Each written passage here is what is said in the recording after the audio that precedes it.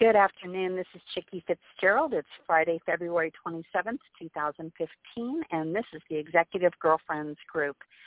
We are so happy that you have chosen to listen to the show today, and we have a very special guest. As most of you know, we normally are interviewing female authors, and this particular topic, this particular author was just perfect for the show, and even though he doesn't quite fit our normal profile, I am so pleased to welcome Dr. James Canton to the show. Dr. Canton, good morning.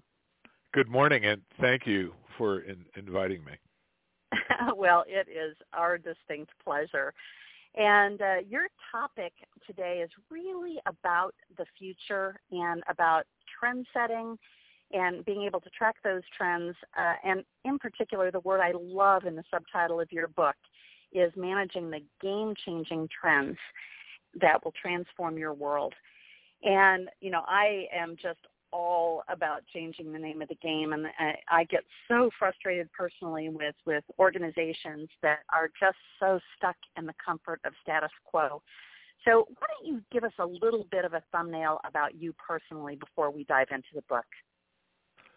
Well, I am born and raised in New York, in Manhattan, came out to San Francisco to join a little company called Canton-Future in the early days, worked with Steve Jobs, and realized that technology was going to be a key disruptor in creating all this new change in the world. So I took it on, finished my doctorate, and then I've been working with high technology companies. And then my larger companies came to me and said, hey, we want to figure out how we can be more entrepreneurial, more startup-oriented, not just about technology, but what are the top trends that are going to shape our world, and how do we get out in front of those and understand those? So I formed the Institute for Global Futures, and after working with 4 or 5 companies, and we basically do forecasts. I write books. My new book, Future Smart, as you mentioned, is the latest. It's part of a trilogy that I've been writing since 1990 about all the amazing trends, technology, climate, energy, business, you know, how business is going to be and society is going to be transformed over the next 5 to 20 years.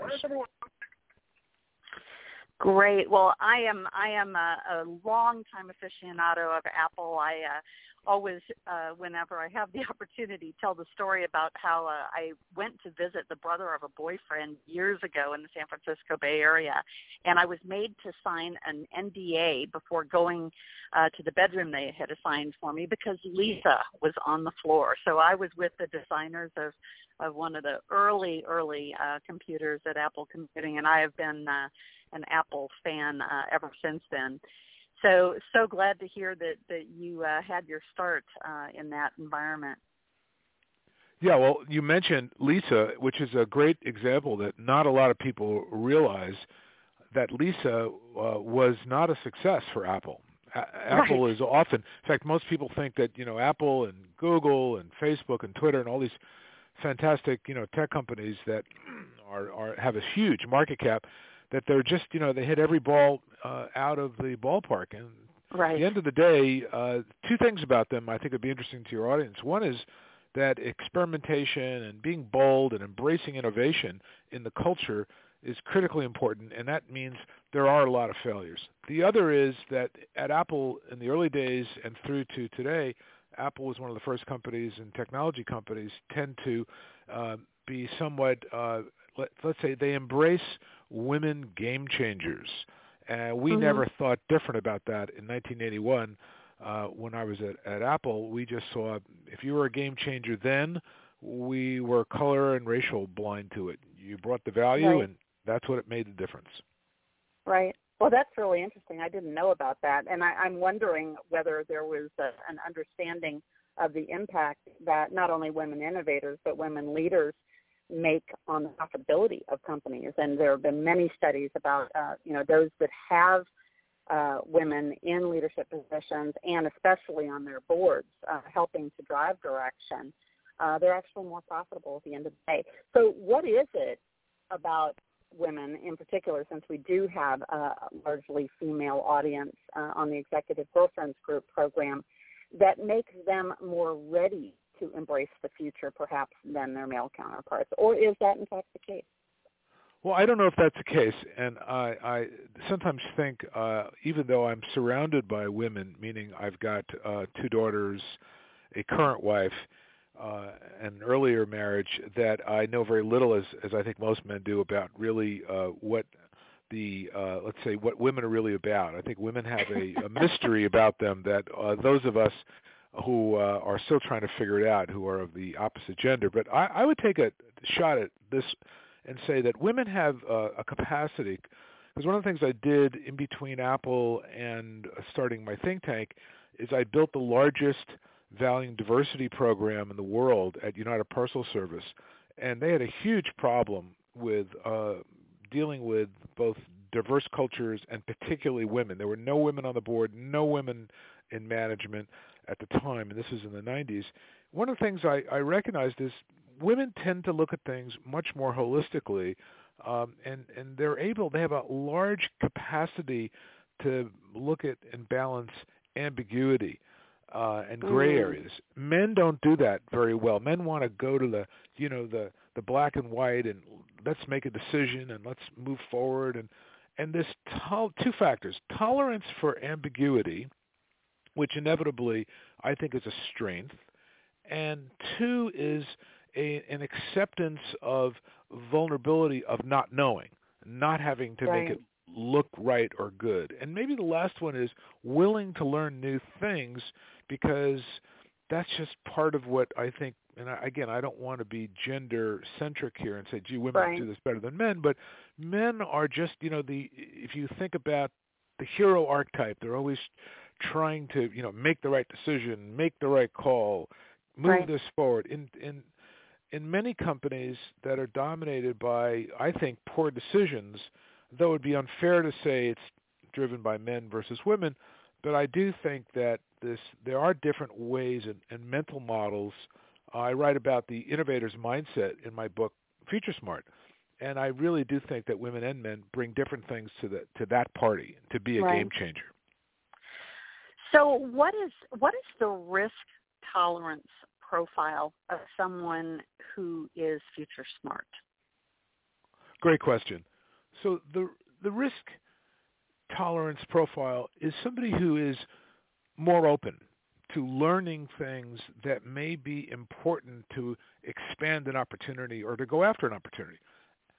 And also they're not afraid, and let me turn that around, they are more courageous about looking at new possibilities and embracing new possibilities. Not like having to be an expert and get it all figured out and be perfect, but they're willing to explore new things. There's this great tolerance for, and it's more than risk-taking and experimentation. It's 2 factors. One is willing to learn new things and experiment in kind of opening themselves to new possibilities, but also in being able to predict. This is the very critical part of being future smart, is developing a predictive awareness.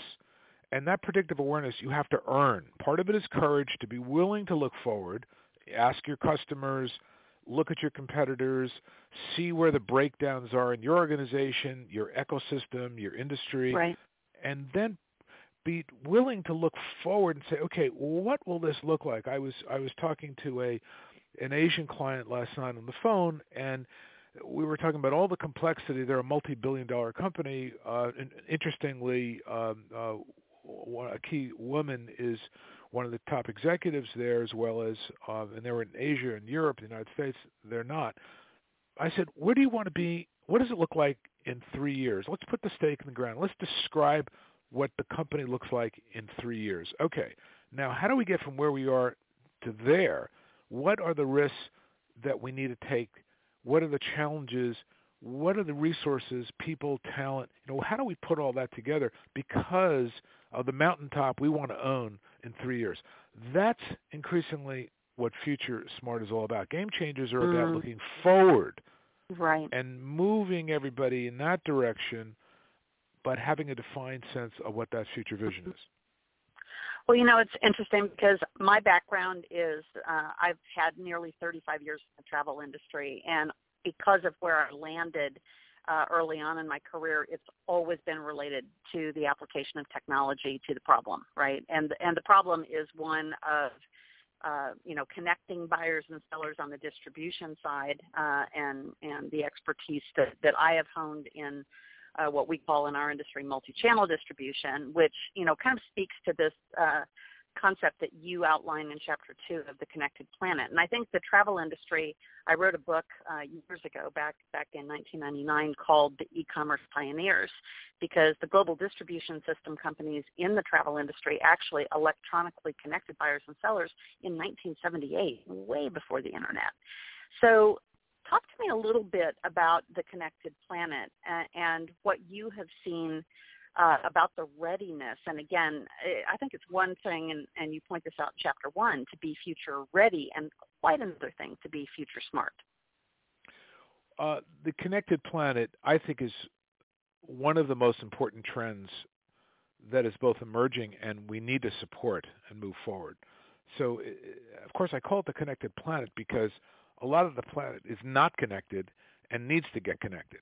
And I'm a staunch advocate of growing more entrepreneurs around the world. And interestingly, women entrepreneurs, if you look at the data in the U.S. economy, the fastest growing segment in small business is women entrepreneurs, women-owned businesses and women-started businesses, which is, I think, very interesting because if you take that data and you correlate it with that more women are graduating from college than men, right.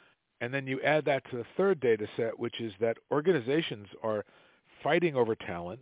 And, of course, where's and who is most of the talent? It's women. Now, that's not the case in the rest of the world, per se. So the Connected Planet really is my series of trends to say the fusion of the Internet, particularly the mobile Internet, with globalization, with these connected technologies of IoT, the Internet of Things, the merging of computing, vehicles, sensors, which will create this kind of vital marketplace, is going to bring the next couple of billion people into one large marketplace where they can be buyers, sellers, and I think entrepreneurs. And the largest percentage of them, I think, are going to be women who will make a massive difference on the planet. So this Connected Planet, simply put, is about the wireless revolution and how it will create more prosperity, productivity, and more opportunity. On another side, it's about all the new technologies that will drive, I believe, an entirely new kind of paradigm for the planet. Well, now all we have to do is correlate that back with the funding that is occurring, because unfortunately, with all of that brilliance and innovation, the venture community is still not backing women-owned companies to the same degree that they are, even companies that have a co-founder who's male, which is an unfortunate barrier that women are faced with today who do want to start up something new. I want to move on, though, to, again, getting away from the gender discussion for a minute, to the new future of business, which you talk about being predictive, smart, and mobile. And again, I was involved in my industry in mobile very, very early on. I remember sitting in the office of Ericsson Wireless in Research Triangle in 1999, and we were sitting with the group who was developing this interesting little technology called Bluetooth, and it was a collaborative effort between companies. And I had my Palm Pilot in my hand, which was, of course, at the time connected. And I thought, you know what, someday mobile travel is going to be a big thing. So I actually bought the URL while I was sitting in the meeting. And, I watched my own industry do mobile very, very badly. And it's only now that they're starting to really get it, and applications are coming out on the smartphone devices that really are what I would call a little bit smart. We still have a broken paradigm in my industry in that the travel companies all expect the consumer to do all the work before they engage with the application. So, even though the technology has been there for a long time to support predictive, smart, and mobile behavior, we're still dragging applications from the 1970s onto those devices. So what's your view of the future of business as it relates to that? Well, the travel industry, I don't want to analyze the travel industry. I think we all pretty much know there's a number of industries that have been traditionally laggards when it comes to Yes. technology in general, and mobile technology is just part of it. And so, I think travel is just one of them. Healthcare is another. The ones that have kind of gotten it and embracing it are, entertainment, financial services, and that's Yes. just the way it is. So, moving forward, I would say, as a futurist, I get paid to talk about the future, write about the future, and think about and strategize about the future. And moving forward, you simply put, you can't be in business. You can't even think about business whether it's the future of 1 minute from now or 10 years from now without embracing a mobile platform. I am still shocked that so many companies don't get this. I asked them, I was at a meeting the other day with a number of key large companies, and I do a lot of keynotes around the world. And I said to them, so tell me, what is your connected planet strategy? All right, what is your mobile strategy, and how does that relate to mobile business processes?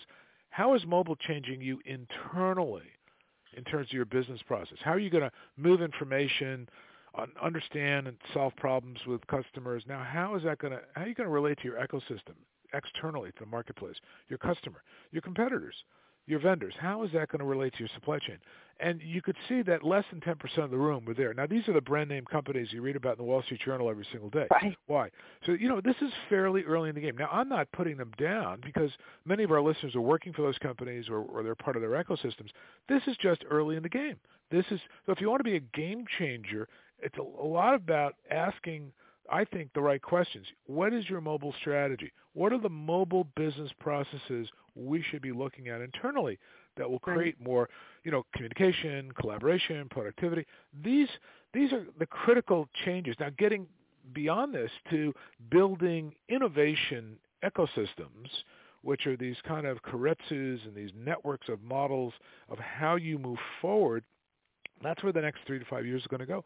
But those companies that are still kind of wading through, looking in the rearview mirror, kind of legacy systems, still think it's about the desktop or the. Right. I think I was in a Tesla the other day, the automobile, and I pulled up my website in the Tesla, and then I tweeted about it at Future Guru. It's my handle at Twitter. It was amazing. I got so much traffic. People don't know what the future looks like, but when you see it, you go, yeah, I want that. Okay, I want that. Right. Now, the next step of that is video in the car, right? Video in the car, interacting with you. And the next step from that is these you asked the question about predictive. We've talked about mobile, but quite frankly, every enterprise, they're going to either compete, win, or lose based on being a predictive enterprise. Now, that conversation, I'm just starting to have that conversation with my audience in writing this book, Future Smart. But every one of our listeners should think, okay, how do I become a more predictive organization? I don't care if you're 10 folks or you're 100,000 folks.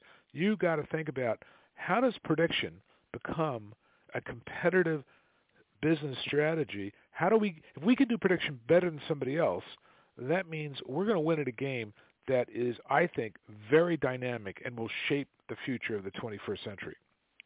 Right. You move on from that topic to talking about the social enterprise of the future. And I think that this is another area where our growth as corporate America has been fairly stunted. And that some have done well in looking at, being green and sustainability to them means really the world that we live in. Others, have dabbled in giving back, but really not baked it into their company's DNA. So what is the social enterprise of the future?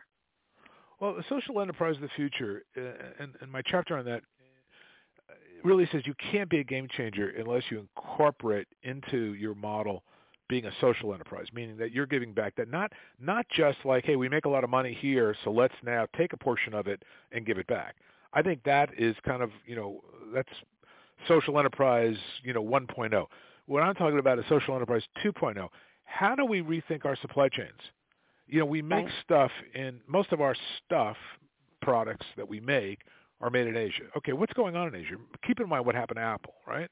Apple really didn't have supply chain visibility, and therefore, and many clothing companies didn't either. All of a sudden, they got outed around their poor practices. Really, it was a lack of insight and understanding around the supply chain.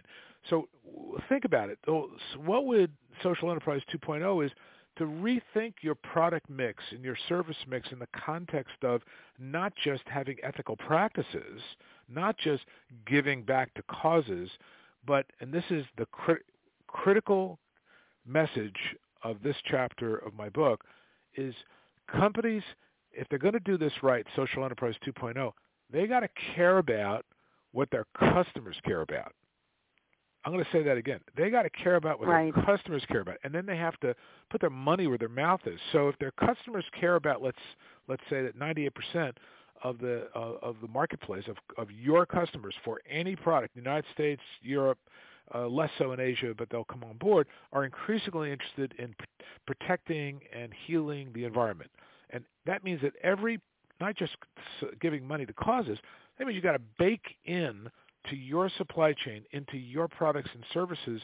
You actually have to create products, I believe, and business practices that will not just celebrate, but go to healing the planet, go to fixing things.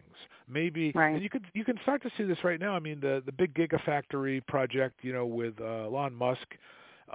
You can start to see this with Apple. They purchased a large amount of land to convert to solar.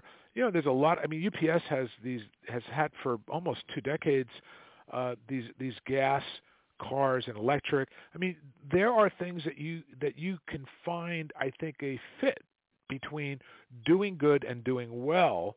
And I think more companies are going to have to change their business model to embrace the social enterprise customer that's looking at them in a new way. There are more millennials and Gen X that are saying, hey, wait a minute, I have lots of choices of where I buy my clothing. Hey, you know what? I got lots of places that I can buy that next cool consumer product. If you're not communicating, by the way, I view this as a tremendous competitive differentiator, kind of like what we said about mobile. If you're only going to have, let's say, the 80-20 rule, you're going to have 20% of the leaders are going to embrace mobile, 20% will embrace predictive awareness, 20% may embrace the social enterprise and get that right. Guess what? They get the bragging rights, and that they'll get the customers because they'll be able to leverage this for competitive value. So there really can be a win-win if you're smart. Right. And you know what we've seen, and I've got another show that we do on uncommon giving and what corporations are doing to transform their cultures to be that social enterprise that you talk about. But even the company that is still profit and bottom line focused, there are study after study that show that those companies who have adopted the social enterprise 2.0, as you describe, actually are more profitable, and that giving back actually multiplies their profitability. So, while that isn't a good reason to do it, and you can't give it lip service, it has to be baked in, as you say, I think it's just a very interesting phenomenon. Look, I have helped start 5 companies. I sit on the boards of billion-dollar companies and startups. I'm a capitalist. I think it's possible to do good, do well, make a positive impact, heal the planet. I've written, I think, a bold book that is provocative and come out, for recognizing climate change and for alternative energy. These things make sense in terms of national security, and they make sense in terms of the bottom line. I don't have a problem with that. None of my clients that I advise about how to embrace a social enterprise and do right by the customer and the marketplace are going to go broke for pioneering and being a game changer around social enterprise. Not one of them. In fact, they'll actually be the market leaders. I work with GE. GE is a perfect example. Under Jack Welch, GE was struggling with being a polluter. They were not a friend of the environment, and Jeff Immelt and Beth Comstock, who they led the Eco Imagination, they turned the entire culture of that company around. It's had a tremendous impact of their ability to be able to not just provide, wind turbines and go after non-polluting sources, but they came out as advocates for the very thing. They went to the opposite end of the spectrum, and that's a great example. You don't have to be, eating granola and living on the left coast to get it right. All right. Dr. Canton, let's shift our discussion a little bit to the economy because, we have just come off of a cycle that for some of us has been very painful. And as we look out into the future, those who do pay attention to the economy know that, that it is cyclical. But what is your view on the new future of the economy? Well, the macroeconomics, meaning the big picture, and I'll talk about the U.S. and maybe I'll say some things about the world, right? So the big picture for the United States is though jobs have not come back, and there's some reasons for that. Jobs, unemployment is still lower than where it should be, where we want it to be. At the end of the day, the U.S. economy is the strongest economy in the world. So the U.S. economy has come out of this period of time. You'll see the Federal Reserve, eventually they're going to have to start raising rates. And the U.S. economy, U.S. industries are doing much better than ever before. Now, GDP, just the numbers, the GDP and GNP are up in the United States. We've been through 3 or 4 key down points, the tech bubble, everything. Before that, the S&L, then we had certainly the crash in 2008, which has been very difficult to come out of, but we're coming out of that. Also, the U.S., part of this reason is that the U.S. is no longer writing a check for $700 to $800 million a year and sending it off to the Middle East for oil. The U.S. is, and this may come as a shock to listeners, the U.S. is energy independent today. Mm-hmm. Today we're energy independent. That has a massive impact on our independence, our national security, and most importantly, on our economic well-being. So that's part of what has changed the dynamics of making the U.S. robust. The other part of it is you got the rest of the world that is still struggling. I mean, Asia, led by China and India, those economies are still roaring forward. Those are the largest economies in the world, the largest populations. India and China, you have to look at the world economy as kind of a table. They're holding up their end, but keep in mind what's holding up their end is the strength of the U.S. dollar, and also that 98% of manufactured goods come from China. So there's this linkage between Asia and the U.S. economy. One of the problems of the world economy is Europe. Europe's productivity has been consistently low. Unemployment is low. They're not known as innovating as fast. So that's going to be a problem, whether the EU will stick around. And, of course, then you've got these geopolitical problems, which are a drag on the economy. But keep in mind, as the U.S. becomes more and more, it's known, we will actually be exporting energy, which that will be the first time in maybe 50 years. I guess what I'm saying is that it's been a difficult time, but I believe we're coming out of it. I think things will look much better in terms of the U.S. economy. And one of the things we do well is we create new industries, we harness innovation, and we turn them into new opportunities. And when I think about that, again, all of my business clients are trying to hire as fast as they can. Talent is a key thing, but quite frankly, the talent they're looking to hire are knowledge workers. They're people with strong skills. And if you're out there and you've got a skill set that maybe was good 5 years ago or 3 years ago or 10 minutes ago, and it's not why people are hiring, you need to move your skill base up to embrace new technologies, particularly new skills, globalization, learn a language, learn new competencies, because that's what companies are hiring for. And if they can't hire them here, they're going to go hire them someplace else. Right, absolutely. Dr. Canton, we are running out of time this morning, and I'm going to suggest to my producer that we get back in touch with you and, have a Future Smart Part 2, because there are so many topics that we have just barely touched on, globalization being the next one that you talk about in your book.